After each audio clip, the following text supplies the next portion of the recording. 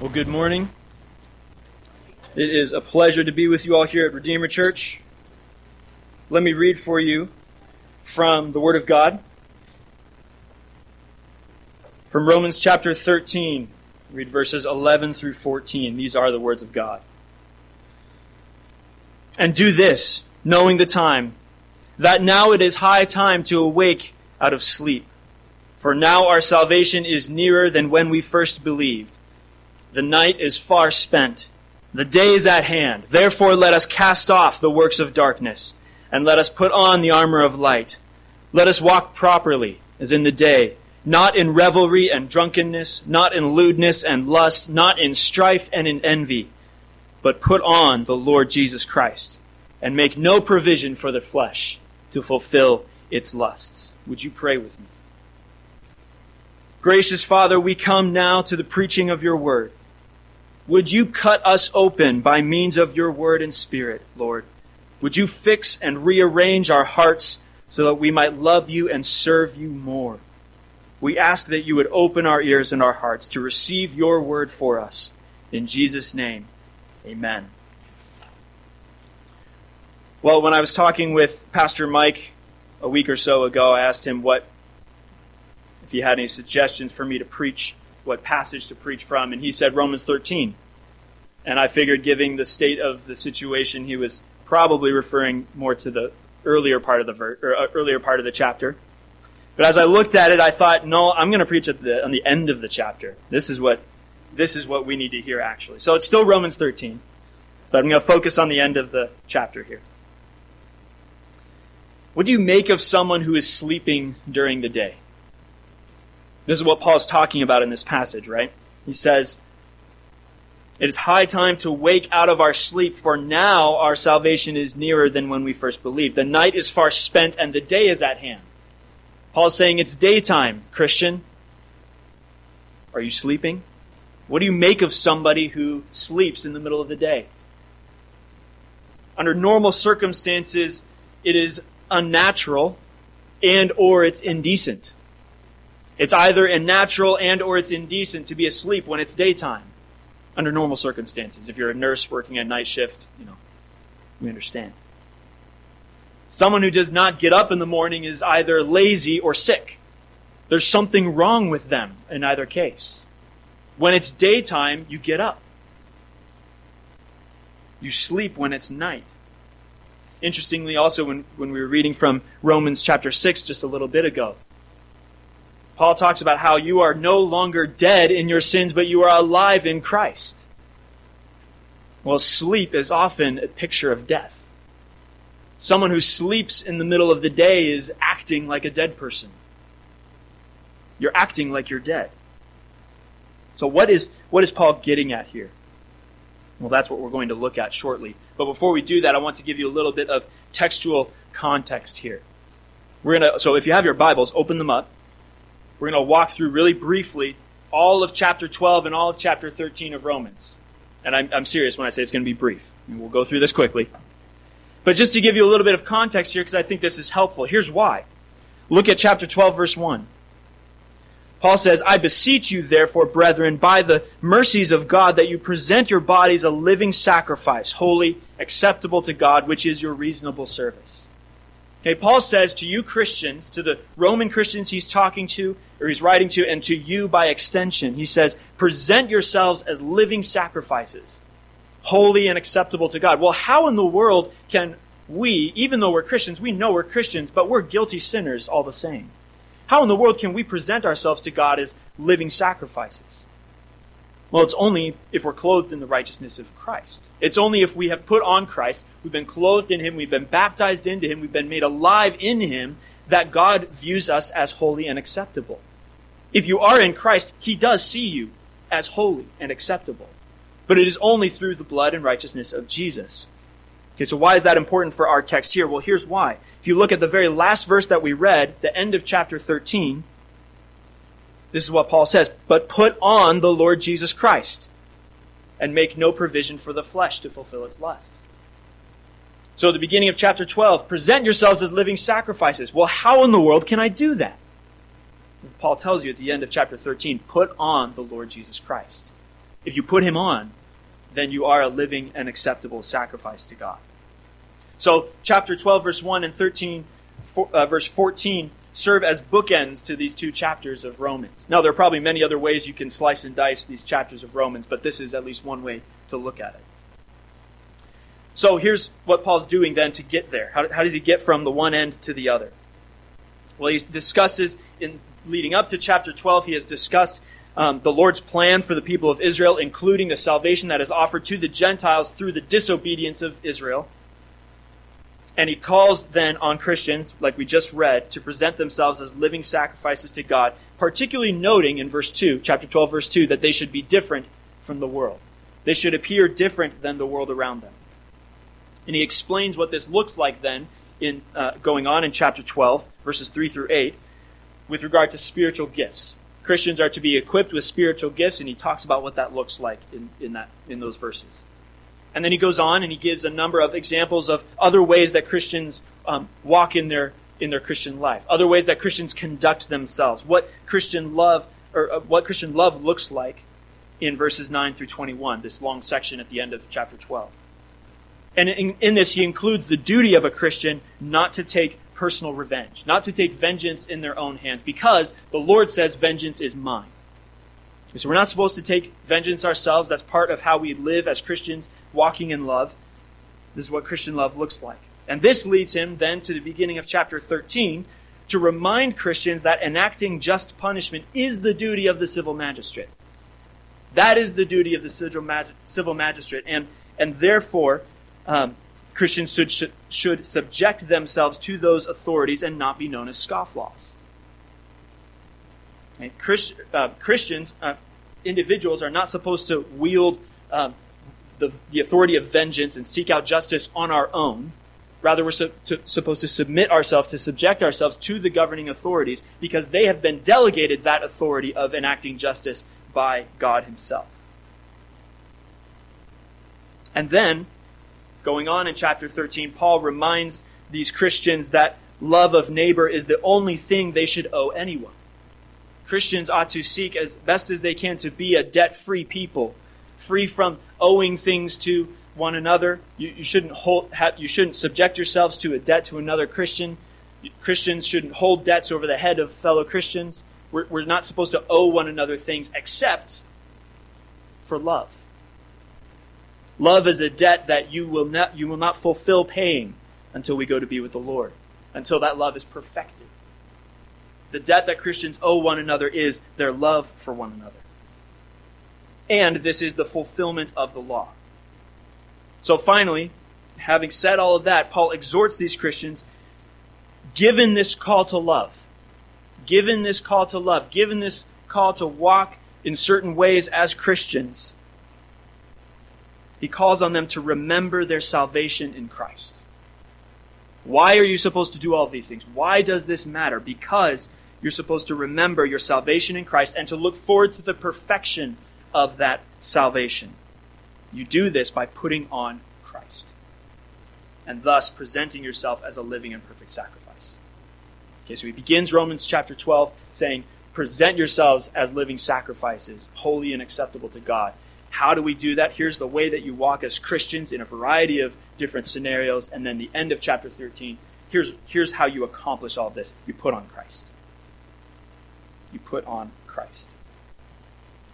Okay, so given all of that, a little bit of textual context there, let's look now at particularly this end of chapter 13. Starting in verse 11, Paul says, knowing the time, that it is high time to awake out of sleep. I take the time here that he's referring to be the fact of their, and by extension, our salvation. What time is it, Christian? Well, it's the time of your salvation. You've been saved. God has given you a new heart. You have been saved in Christ. And this matters because if the time is the daytime in your life, if the time is the time of your salvation, you've been justified by the Father, then why are you sleeping? If it is daytime, why are you sleeping? This is what Paul is getting at. It's high time to awake out of sleep. Because now our salvation, and here he's talking not just about the initial moment of your salvation, but also the fulfillment of that salvation when we go to be with the Lord. The fulfillment of that salvation, the completion of that salvation. God has begun a work in you. You really are saved if you're in Christ. You really are regenerate. You really are in Him. But that in Him, that salvation is not yet completely fulfilled. We know that because we still sin. Right? There's still work to be done in our hearts. And so we look ahead to the completion of that salvation in the end. So when Paul says, knowing the time, that it is high time to awake out of our sleep, for now our salvation is nearer than when we first believed, we're supposed to wake up, supposed to remember, I'm saved in Christ. And I'm going to look ahead to the completion of that salvation, and that's what's going to keep me from falling back asleep. Christians have been saved, they've been justified by Jesus, and simultaneously they look forward to what Peter says in one of his epistles. He calls it the end of your faith, the salvation of your souls. Peter's talking particularly about Christians walking through trials and the testing of their faith. In the middle of those trials, in the middle of the testing of your faith, what are you to do? You're to look ahead to the end of your faith, the goal of your faith, which is the salvation of your souls. Again, not that you are not saved now, but that salvation has a completion to come. It has a fulfillment ahead of you.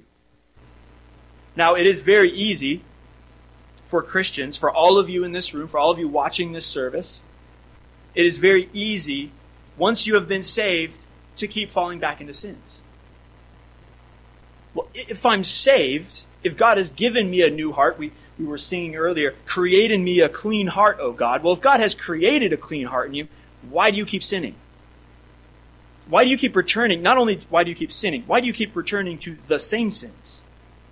It's not like I sin here and I figure that out and then I move on. No, often I sin here and I think, okay, I got that figured out, I'm going to move on, and then the very next moment I'm back in that. Why in the world is this? Why is this our life? Well, it's because that salvation is not yet complete. This is the road of sanctification that God has us walking down. But the fact that we keep falling back into sins tells us something, and this is what Paul is getting at here. You were dead in your sins. You've been given new life, but now you're sleeping. You're acting like a dead person again. Christian, you need to stop acting like you're dead, and you need to wake up. It's daytime. You need to wake up. You need to turn away from that sleep. You need to turn away from that which looks like death. And you need to wake up. If our baptism is, in one sense, one way to look at this, is like putting on a jersey, sometimes we act like we're on the other team. Right? Sometimes I put on the jersey of being a Christian. Not sometimes. When you're baptized, you do put that jersey on. That's God's mark on you. If you're baptized in Christ, that says, I'm a Christian. Okay? If you're a Christian, if I'm on a football team and I'm wearing a blue jersey, but then I start running plays for the red team, that's a problem. Well, as Christians, if you're baptized, you're wearing Christ's jersey. You're in Christ. But sometimes we act like we're on the other team. Right? Sometimes we know that it's daytime, but we sleep. We know that we're alive, but we act like we're dead. Why is this? And more importantly, what do we do about it? Paul exhorts these Christians that he writes to so that they would know, so that they would acknowledge and remember that the day has come. The day of your salvation has come. You have been saved in Christ. So now they can and they must walk in the light because the light of the world has come. The light of the world has come both in a cosmic sense. Jesus has come. We know how to come before the Father. We have access to Him now because it's light, because Jesus is the light. He's the way, the truth, and the life. He's the only way we can come before the Father. But it's also true in a personal sense. It's true in this cosmic sense, but it's also true personally. Jesus has come. And not only that, Jesus has come for you, Christian. He's come for you. And He has given you new life. And so, Paul says, the Word says, awake from slumber. Awake out of your slumber. The day has come, so don't pretend it's dark. This is why he says in verse 12, therefore let us cast off the works of darkness and let us put on the armor of light. You see this often in the New Testament. You see this imagery of taking off and putting on. We take off the old man, we take off the works of darkness, and we put on the new man. We put on Christ. We put on the armor of light. If we practice evil, this is what Jesus says in John chapter 3. If we practice evil, we end up hating the light because, well, of course, the light exposes us. If I practice evil, if I practice sin in my actions, in my words, in my thoughts, in my heart, the light is very uncomfortable, to put it lightly. Coming before the Lord in prayer, coming before the Lord in His Word, coming before the Lord in praises and singing is very uncomfortable. It's very awkward. And it's because I'm practicing evil, and when I come into the presence of the light, I see that. And I don't want to see that. I want to hide it. I want it to be dark. I want it to stay dark. I don't want my family, my friends, and especially I don't want my Lord to see this. I want it to stay dark. If we practice evil, we hate the light because light exposes our sin. There is a reason that much wickedness takes place in the dark. There is a reason that fathers tell their children nothing good happens after 10 o'clock.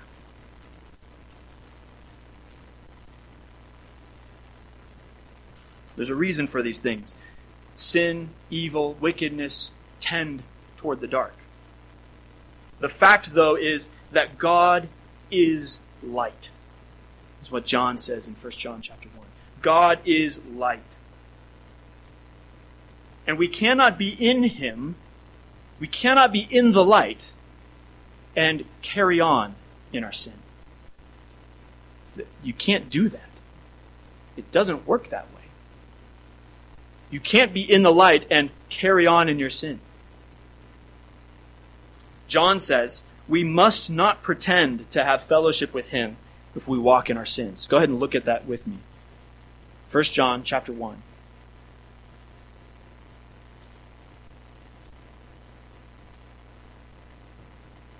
1 John chapter 1, verse 6. I'll read verses 5 and 6. This is the message which we have heard from Him and declare to you. Here it is.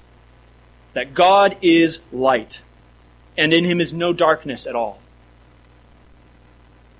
If we say that we have fellowship with Him, so if I claim that I'm in fellowship with God, that I'm walking with God, that I'm walking in the light, but we actually walk in darkness, we lie and do not practice the truth. And God has hard words in His Word for liars. If we say that we have fellowship with God, if we claim to have fellowship with Him, and yet we walk in darkness, we practice our sins, we have a way of living that is dark, that is sinful, and we're not turning from those things, we lie and we do not practice the truth. You're claiming something you don't have. You're claiming fellowship with God, but you don't have it. Now, this doesn't mean that just because I sin, that therefore I am completely out of fellowship with God. I have no hope of my salvation. But it does mean that you're not in fellowship with God. You don't have the joy of your salvation. And it does mean that you actually don't have assurance in the moment of your salvation. If I am living in sin and walking in sin and refusing to repent of my sin, I have no assurance of my salvation. I might actually be saved, right? Salvation is objective. It's something that God gives to someone, and He promises to see it to the end. But if I'm living in my sin, if I'm walking in my sin, I don't actually have any assurance that I've received that gift until I repent of that sin. That repentance is assurance. Only a new heart can cry out to God for forgiveness. But if I refuse to do that, if I continue walking in my sin, I have no assurance. I don't know for sure. And this is why John says we must not pretend to have fellowship with God if we are walking in our sins. There is something wrong with us if we slumber. There's something wrong with us if we're returning to our sin in the light. You're like that person sleeping in the middle of the day. You're either lazy or you're sick. There's something wrong with you if you're slumbering in the light. And so because of this, Paul then says in verse 13, let us walk properly. That is in a way that is fitting with the day, with your salvation. Paul's not talking about walk with good manners. He's talking about walking in a way that is fitting with the fact that you've been saved. A way that is fitting with your salvation. And so Paul highlights 3 types of sins to cast off. He says, walk properly, not as in the day, so as if you've been saved, actually act like it, and not in, and then he has 3 different types of sins here, and he gives 2 names to each type. He says, revelry and drunkenness. These are sins of excess. Sins of lack of self-control, sins of really idolatry, of turning to other things to fill your life, to fill your belly, to fill your thoughts apart from the Lord. Seeking them in excess, and it's selfish. Secondly, sins such as lewdness or licentiousness and lust. These are sins of sexual immorality, sins of sexual looseness. And again, it carries with it this sense of idolatry. You're serving yourself. And thirdly, Paul says, walk not in strife and in envy. These are sins of selfish ambition, sins of contention, bitterness, and discontentment. All of them are self-centered. All of these sins are self-centered. And look at that verse 13. Let us walk properly as in the light, not in revelry and drunkenness, not in lewdness and lust, not in strife and envy, and compare that to verse 10. Love does no harm to a neighbor. Therefore, love is the fulfillment of the law. Paul's saying, walk in the light, walk in the daytime, act like you're saved. Act like a saved people. Love one another, and don't walk in darkness. Don't walk in these sins of excess and sexual immorality and selfish ambition. Those are the things you're to cast off because they're contrary to Christian love. They're contrary to Christian love. Both the love that God has for us, right? If God loves us so much that He would save us, and yet we walk in these selfish sins, we're not. These things are contrary to the love that God has for us. If God has this kind of love for us to save me, and I continue to walk in my sins, I'm acting contrary to His love for me. But it's also contrary to the love that you are to have for others. Your sin is always selfish. Your sin is always self-centered. And it's contrary to love. So therefore, Paul says, cast them off. Cast off these works of darkness. Well, how do we do this? How do I cast off these things? Especially these things that we tend to give ourselves to for a long period of time, and it's a hard habit to kick.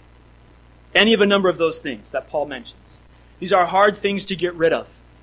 From our hearts, from our minds, from our bodies, from our lives. How do I get rid of them? Lord, show us how to do this. Well, it is not enough to only stop sinning. And here's why. Because to stop doing one thing creates a vacuum.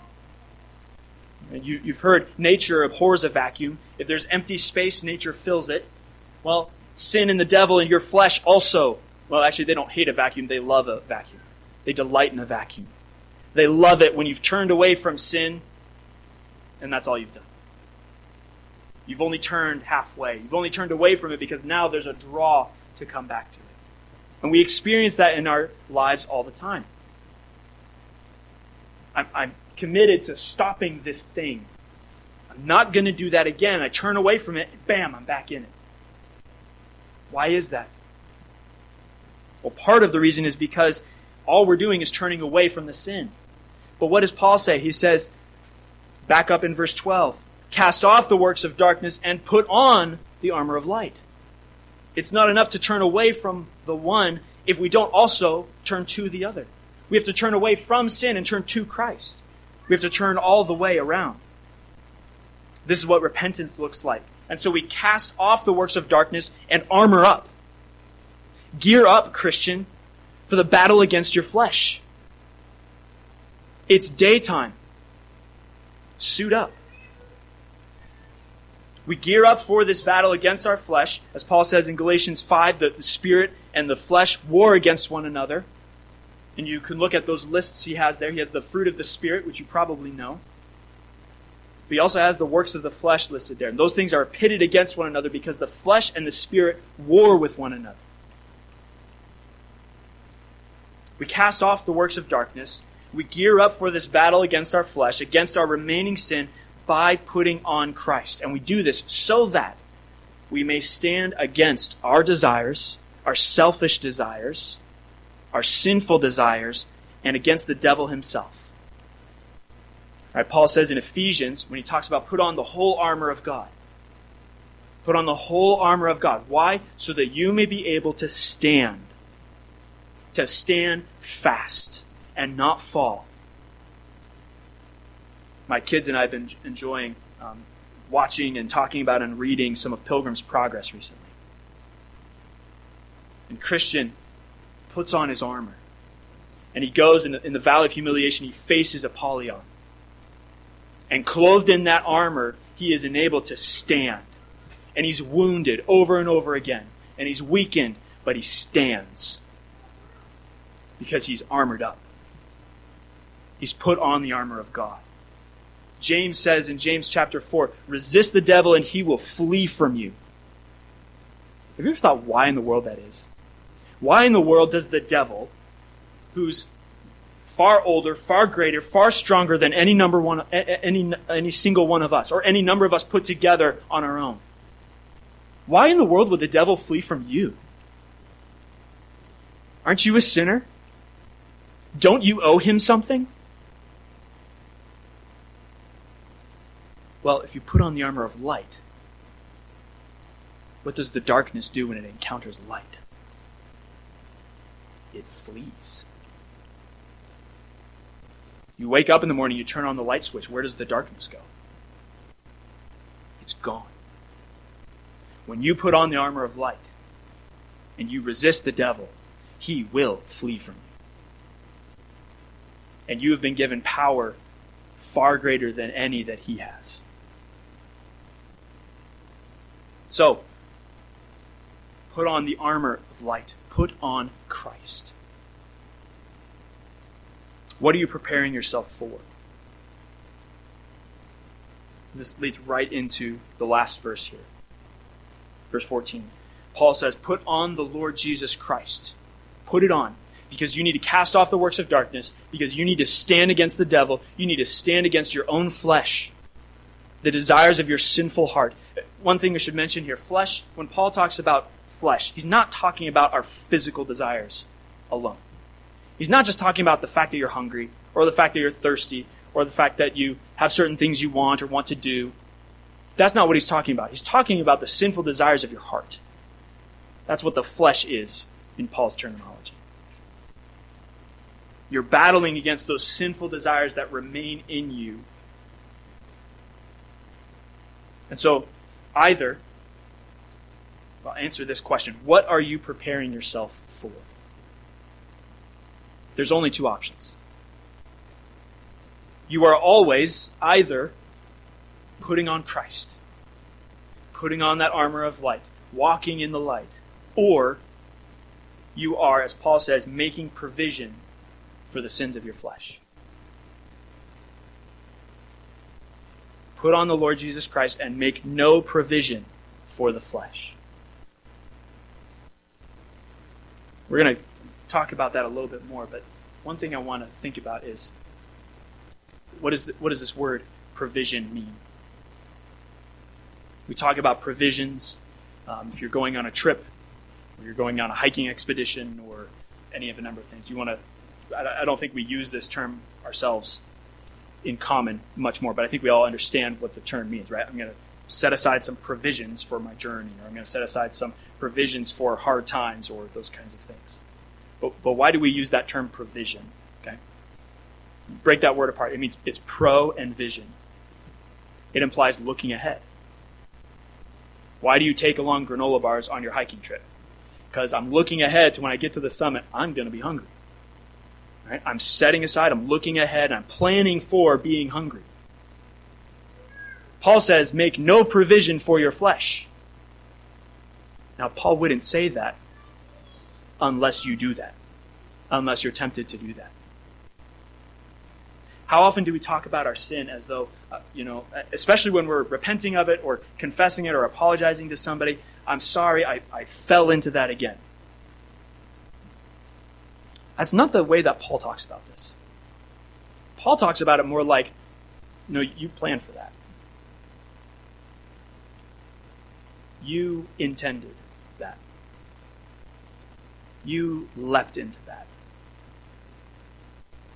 I think in our lives there is much less falling into sin than there is choosing to sin.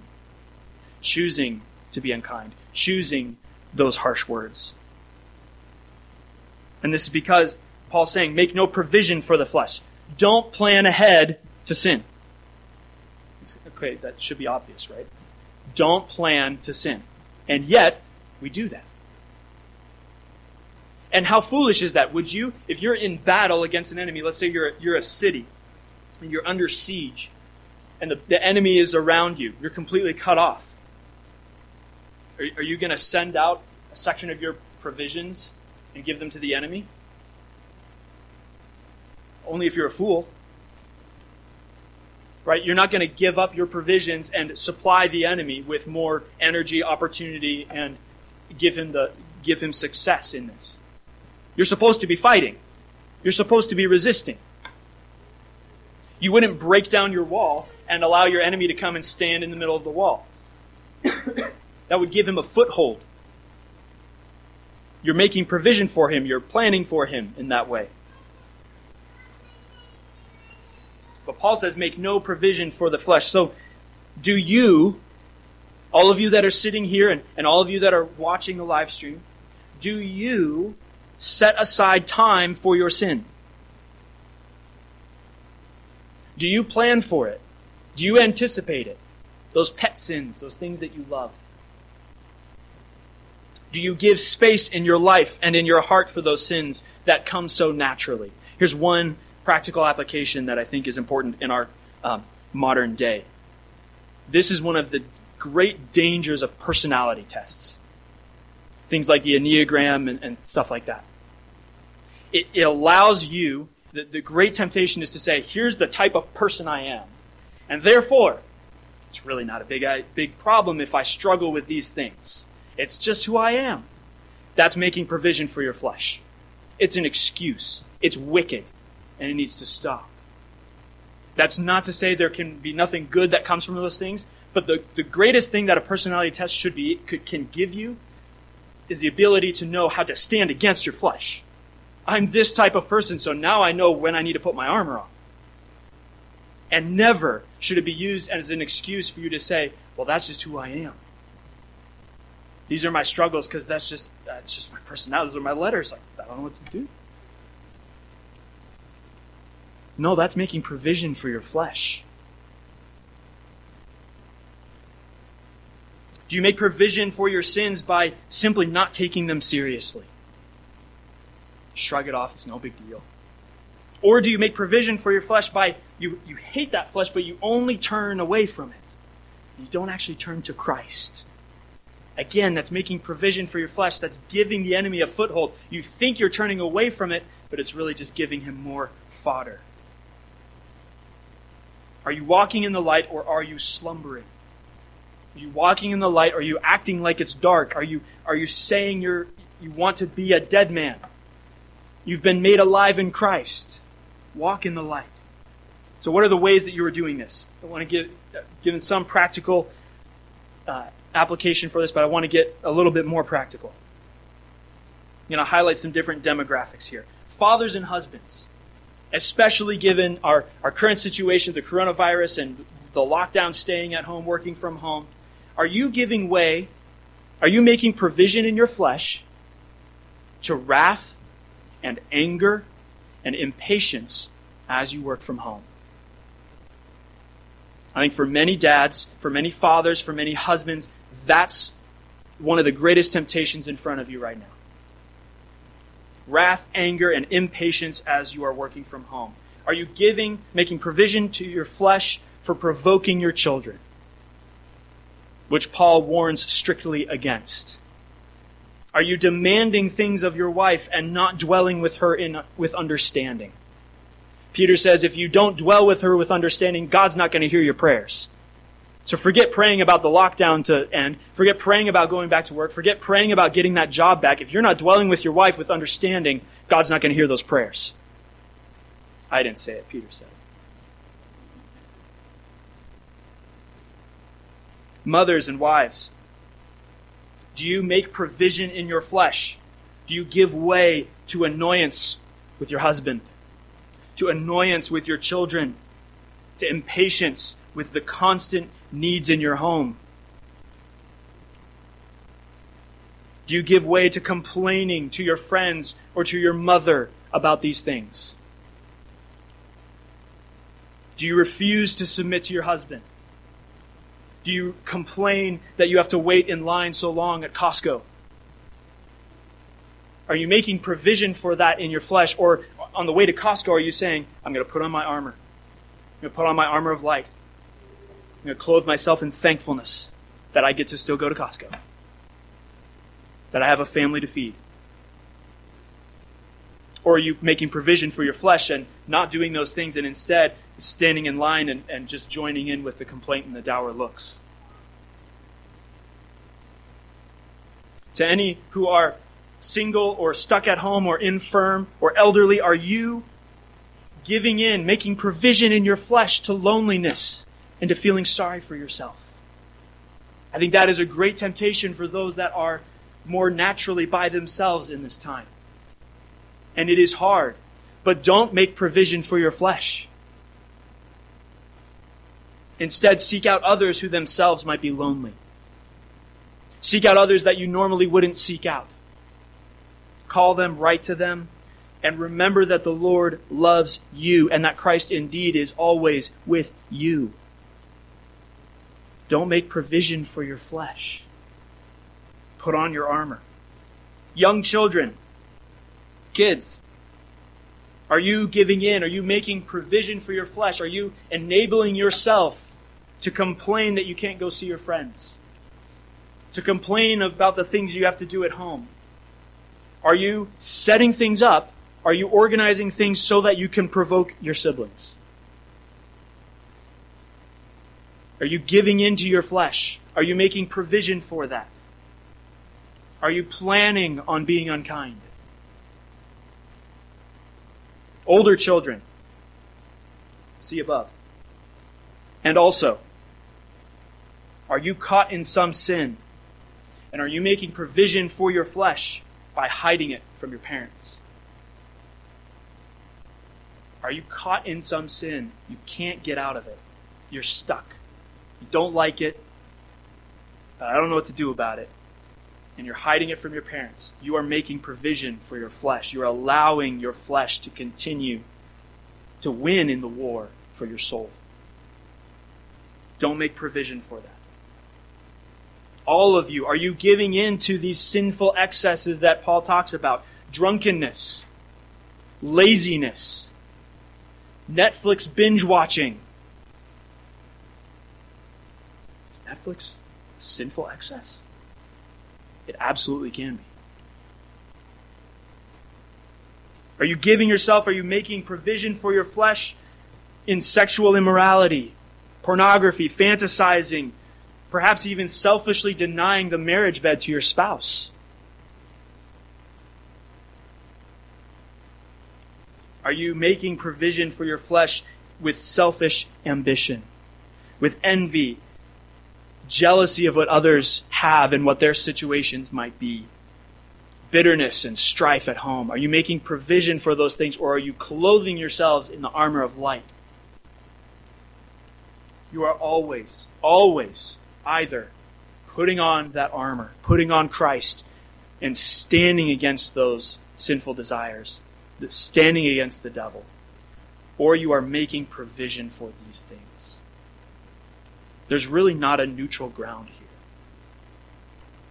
You're either standing steadfast, clothed in Christ, or you're letting the enemy walk in.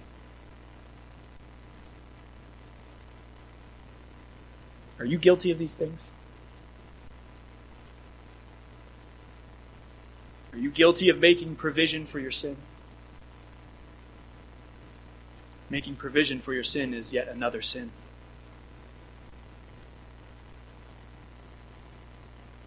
Are you guilty of these things? Do you see your sin? Is the light shining as you come before the Lord, as you come before His Word? Do you see it? Is it uncomfortable? Then hear what the Lord says. If He bought you, if He purchased you with His blood, then you are His.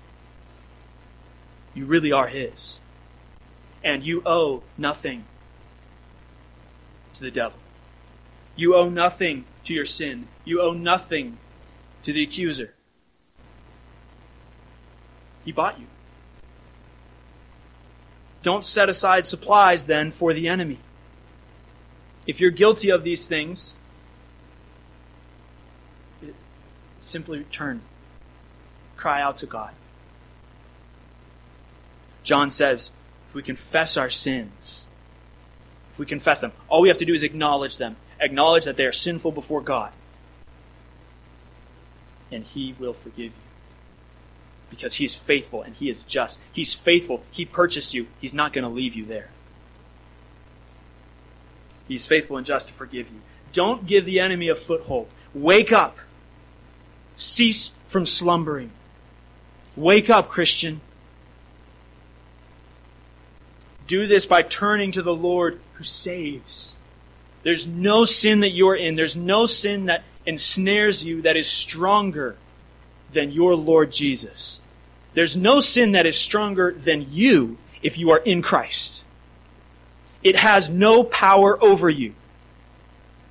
In Romans 6, which we read earlier, Paul says, reckon yourselves alive to Christ.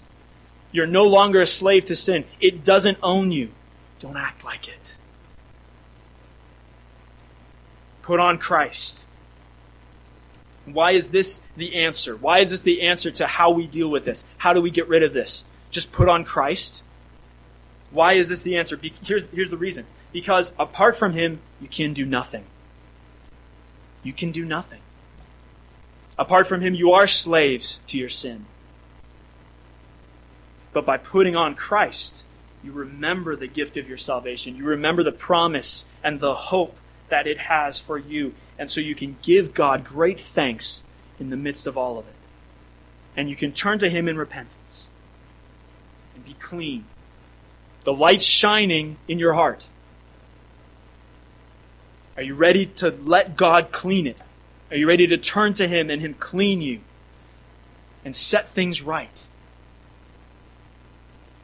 Don't be ashamed in front of Him because He bore the shame for that sin. Just turn to Him in repentance and cry out to Him. Put on the Lord Jesus Christ and walk in His light. In the name of the Father, and the Son, and the Holy Spirit. Let's pray. Heavenly Father, we are and we know that we are guilty sinners. And Father, I pray for any here that do not know You, that they would see that they too are guilty sinners. And they need a Savior. But Father, we know You, and we claim the righteousness of Christ. Thank You for the gift of our salvation, the promise that You will see it to its completion. We ask, Lord, that You would clothe us and teach us to ourselves pick up and put on the armor of light. Teach us to make no provision for our flesh, but instead to put on Christ. We ask this in the strong name of Jesus, and amen.